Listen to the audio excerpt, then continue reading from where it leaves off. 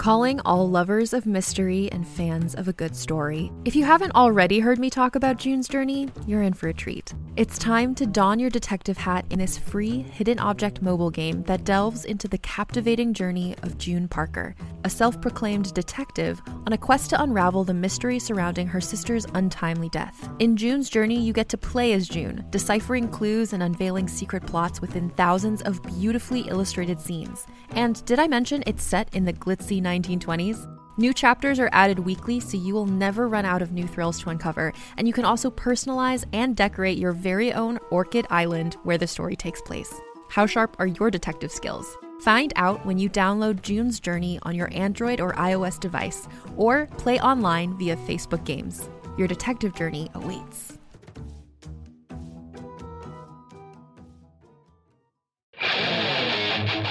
Welcome to the serialized audiobook of The Rookie, Season 1 of the Galactic Football League series. Written and performed by #1 New York Times bestselling novelist Scott Sigler. The Rookie is also available in print, ebook, and unabridged audiobook. For links to purchase any version, visit scottsigler.com/The Rookie.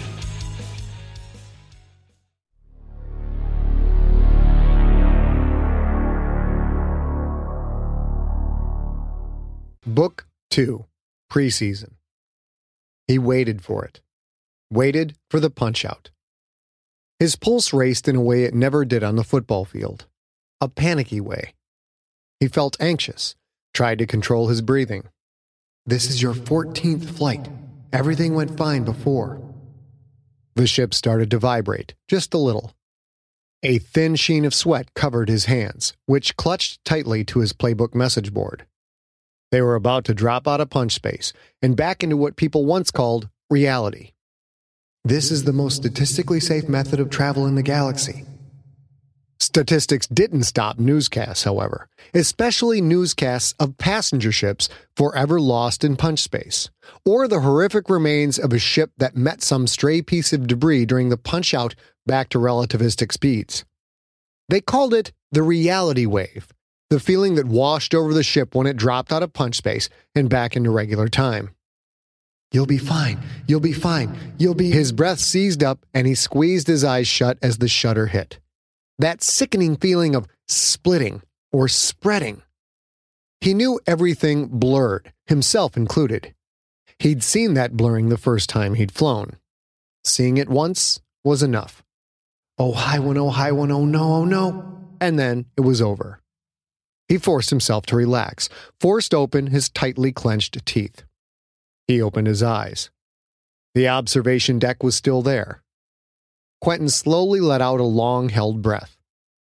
Everyone else on the deck looked relaxed. Everyone else always did. He liked to tell himself that they were just oblivious to the danger, rather than tell himself to stop being such a pansy. 4 seasons in the PNFL had taken him to every major city in the Purist Nation. He'd seen all 4 planets, Mason, Solomon, Allah, and Stewart, as well as most of the colonies. Space travel was nothing new to Quentin, but this time it was different. This was his first trip alone, without the familiarity of his teammates. But on this flight, he certainly didn't suffer for lack of attention. On a ship full of Purist Nation businessmen, the league's MVP never went wanting for a drink or a dinner or some fat old fool looking to shake his hand. One guy on this ship, Manny Sayed, followed him everywhere, trying to get Quentin to endorse his luxury yacht company. Quentin wasn't endorsing anything just yet. He didn't want to associate himself with one company before he signed with an advertising firm that could connect him to the hundreds of industries trying to cash in on the phenomenal marketing power of the GFL. The distance of this trip also made it different. The Purist Nation was only 20 light-years across at its widest. Most flights took only half a day. This time, however, he was at the edge of the galactic core, at Creterac, the end of a 3-day journey of some 45 light-years. Quentin stared out the huge observation window, looking into space as the passenger liner gradually slowed to a halt some ways off the Creteracian orbital station Emperor 2. It was a huge construct, bigger than anything Quentin had ever seen. Hundreds of ships surrounded the station, all a respectful distance away. The tiny, flashing dots that were shuttles constantly flew back and forth from the ships to the station, like a glowing rainstorm, simultaneously falling toward and away from mile-long piers that jutted out from the station's equator. He heard the rhythmic clunk of a now familiar footstep. Quentin grimaced, waiting for the fat voice to speak. "You think this is big? You should see Emperor 1, said Manny Sayed. "It's almost twice as big." He bore the forehead tattoo and the blue robe of a confirmed churchman, a big robe to cover his wide girth. He also brandished a half-dozen rings fashioned from the rare metals of the galaxy, and a wopal necklace suffused with a glowing silvery light. Manny's left leg was missing just below the knee, yet he managed to turn even his handicap into a show of wealth. His platinum, jewel-studded prosthetic leg announced his presence wherever he walked. 3 days ago, the ostentatious show of wealth on a man wearing the blue took Quentin by surprise. The ship was full of such men. Businessmen who paid lip service to the tenets of the church, but also bore the trappings of a more powerful religion: commerce. "I'm just taking in the scenery by myself, if you don't mind," Quentin said. "I don't mind at all." Manny stood next to Quentin and looked out the bubble-like viewport. "Hell of a sight." Quentin shook his head and sighed. "It's ironic," Manny said. "Cretarak is somewhat like the purest nation. No non-Cretarakans are allowed on the planet. All transgalactic activity is handled on one of the 5 orbital stations. While we do it for religious purposes, the Cretarakans do it for reasons of defense." "Why do they need to worry about that? They rule the whole freaking galaxy." Manny laughed. "If you add it up, there's over 400 billion humans, Ki, Hara, Sklorno, and Leaky who will do anything to end that rule. Patriots attack Creterakian garrisons all over the galaxy, every day. Imagine what they do if they could actually land on the Creterakian homeworld." Quentin noticed that Manny used the word patriots instead of terrorists. "They think all the other races are too warlike to be trusted. Don't forget your history, my son. They hid their sentience from the rest of the galaxy for over 2 centuries. They just sat there and listened to the rest of us killing each other." "No offense, Mr. Sayed, but I've had my history lessons. I'd like to be by myself now." "You're headed to the Combine, am I right?" Quentin nodded. Manny pointed to a bright star off the port side. "That's it right there." Quentin leaned into the window and stared at his future. "What's it like?" Manny shrugged. "Looks like any other station, really. Used to be a prison station, where the Creterakians shipped their prisoners of war during the takeover." "Well, that's just a myth." "Afraid it's quite true, my son. From 2643 to 2659, the station that is now the Combine was one of the worst places to be in the entire galaxy. They kept thousands of prisoners there. Not that many people made it out, and those that did were never the same." "Why is that?" "Torture, interrogation. The Creterakians wanted to learn everything they could about their new subjects, and they view prisoners of war as property. Creterakians breed in the billions, and they only live for 10 or 15 years, so death doesn't mean the same thing to them as it does to us." "Great. So I'm headed to a former prison station that was used to torture and execute millions."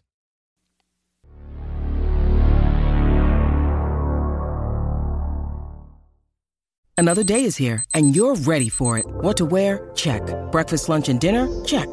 Planning for what's next and how to save for it? That's where Bank of America can help. For your financial to-dos, Bank of America has experts ready to help get you closer to your goals. Get started at one of our local financial centers or 24/7 in our mobile banking app. Find a location near you at bankofamerica.com/talktous. What would you like the power to do? Mobile banking requires downloading the app and is only available for select devices. Message and data rates may apply. Bank of America N.A., member FDIC. On a remote island in frigid Lake Superior, a fabricated creature birthed from the mind of a disturbed genius stalks the very people who created it. Ancestor, by #1 New York Times bestselling author Scott Sigler, is a classic tale of science gone horribly wrong. Available wherever you get your podcasts.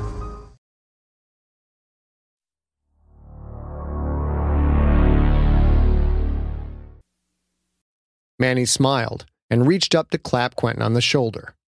"Oh, come on, my son. You're on your way to the GFL. Hell, if I made it out alive, a big kid like you will have no problems." Quentin looked inquisitively at the fat man. "You were in the combine?" Manny's smile faded, and he shook his head. "Not the combine. You might say I was an original tenant." Quentin's eyes went wide with surprise. He hadn't met many veterans of the takeover. The majority of soldiers who served in that short, failed war were long since dead. Creterakians fought viciously and rarely left their enemies alive. "Which planet did you fight on?" "Allah." Manny stared out the viewport. "The home world itself. They only managed to land 4 ships. Our boys in the sky destroyed about 400 others. We like to remember that we destroyed 99% of the infidels, but that last 1% was all they needed. High One knows that was all they were planning for, with their strategy of victory through overwhelming numbers. The Creterakians packed 1 million soldiers onto each landing vessel, packed them in there like a gas, filling up every nook and cranny. And they came out like a gas, too, an endless cloud of them. We had 500,000 soldiers on the ground, so just like that, we were outnumbered nearly 10 to 1. Manny's voice trailed off, the memory etching a tired, sad expression on his face. "What was it like?" Quentin asked. "The fighting, I mean." Manny laughed a dark, hopeless laugh. "Don't believe what the holy men write in the history books. It wasn't a fight. It was a slaughter. They moved so fast, flying in low, millions of them, so many you could barely make out an individual amongst the masses. You've seen the sparrows flocking on Allah?" Quentin nodded. "Well, think of that, except they're so thick they darken the sky, the entire horizon, and each one carries a little entropic rifle. I remember the first wave came flying over the hill, and we let them have it. Sonic cannons, laser sweeps, shrapnel dust, you name it. We killed thousands of them, tens of thousands, but the rest just poured over us. I was hit in that first wave." Quentin didn't want to look at Manny's leg, but he had to, then looked up again. "The rifle take off your leg?" Manny smiled, a sad smile with no humor as his eyes looked into some faraway memory. "No, my son, I did that myself. I was hit in the shin. I don't know why I didn't go into shock like most of my friends did when they were hit. I looked down and my leg was just disintegrating, down towards my foot and up my leg as well. Those entropic rifles, if you don't get to the wound fast, there's nothing left of you. I got out my hatchet and I just swung." Quentin winced at the thought of such horror. Manny's eyes refocused, and he looked at Quentin. "Well, anyways, we beat off that initial attack. My friends, the few that were left alive, managed to stabilize my wound. But the bats came again. There had to be at least 200,000 in that wave.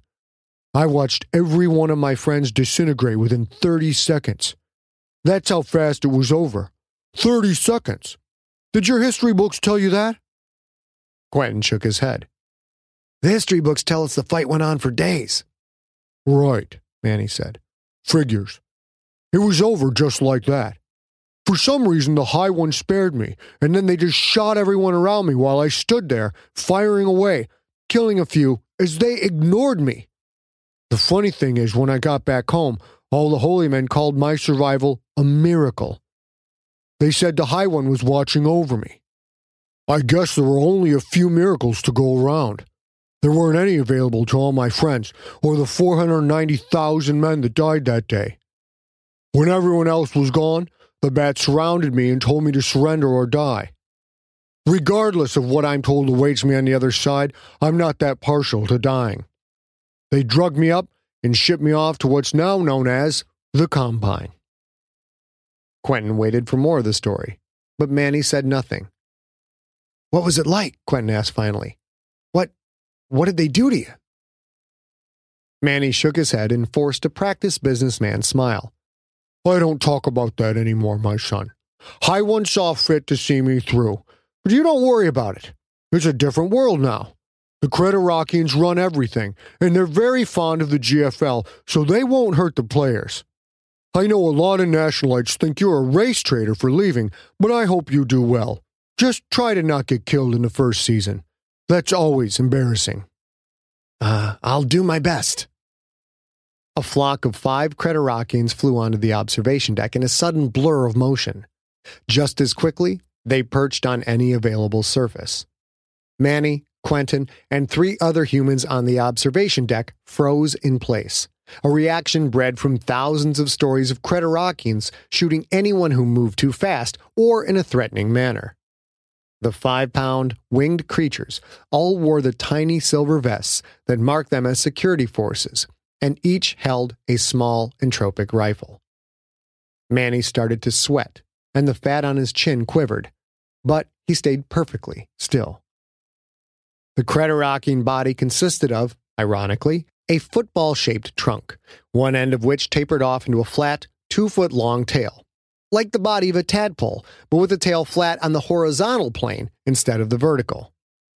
Their bodies were different shades of red, some a solid color, some with splotchy patterns of pink or purple. Thin, short legs ended in feet with 3 thin, splayed toes that curled up around anything available. 2 pair of foot-long arms reached out from either side of the body. The upper pair were webbed with membranous, patterned wings that ran from the tip of the arm to the base of the tail. The bottom pair looked just like the first, but without the membrane. The bottom arms held the deadly entropic rifles. Quentin had always found Cretarocking heads rather revolting. 3 pair of eyes lined the round head, a pair that looked straight ahead, a pair that sat a bit below those and on the outside looking out to the left and the right, and a pair that pointed straight down. Quentin Barnes, 2 of them said in unison, their brassy, high-pitched voices sounding almost as one. The other 3 simply sat, feet shuffling back and forth. you will come with us. Quentin let out a slow breath and tried to calm his heart rate. Not since he'd been a child of 11 had a bat actually spoken to him. There had been a riot at the mines. When the bats came to break it up, they killed 15 men. Good luck, my son, Manny said as he bowed twice in the respectful manner of the church. He handed Quentin a small plastic chip. My card. I'll be at Emperor 1 for a week, so if you need anything, give me a call. And think about my offer. You'd look very photogenic at the helm of a luxury yacht. Quentin slipped the chip into his pocket. Thanks, he said, then walked out of the observation deck. The Cretarockings whipped into a hovering formation around him, surrounding him like an honor guard. An honor guard or a prison escort? I've got armed military guards leading me to a former prison station. Great. Just great. Somehow, his introduction to the Galactic Football League wasn't quite as glamorous as he had expected.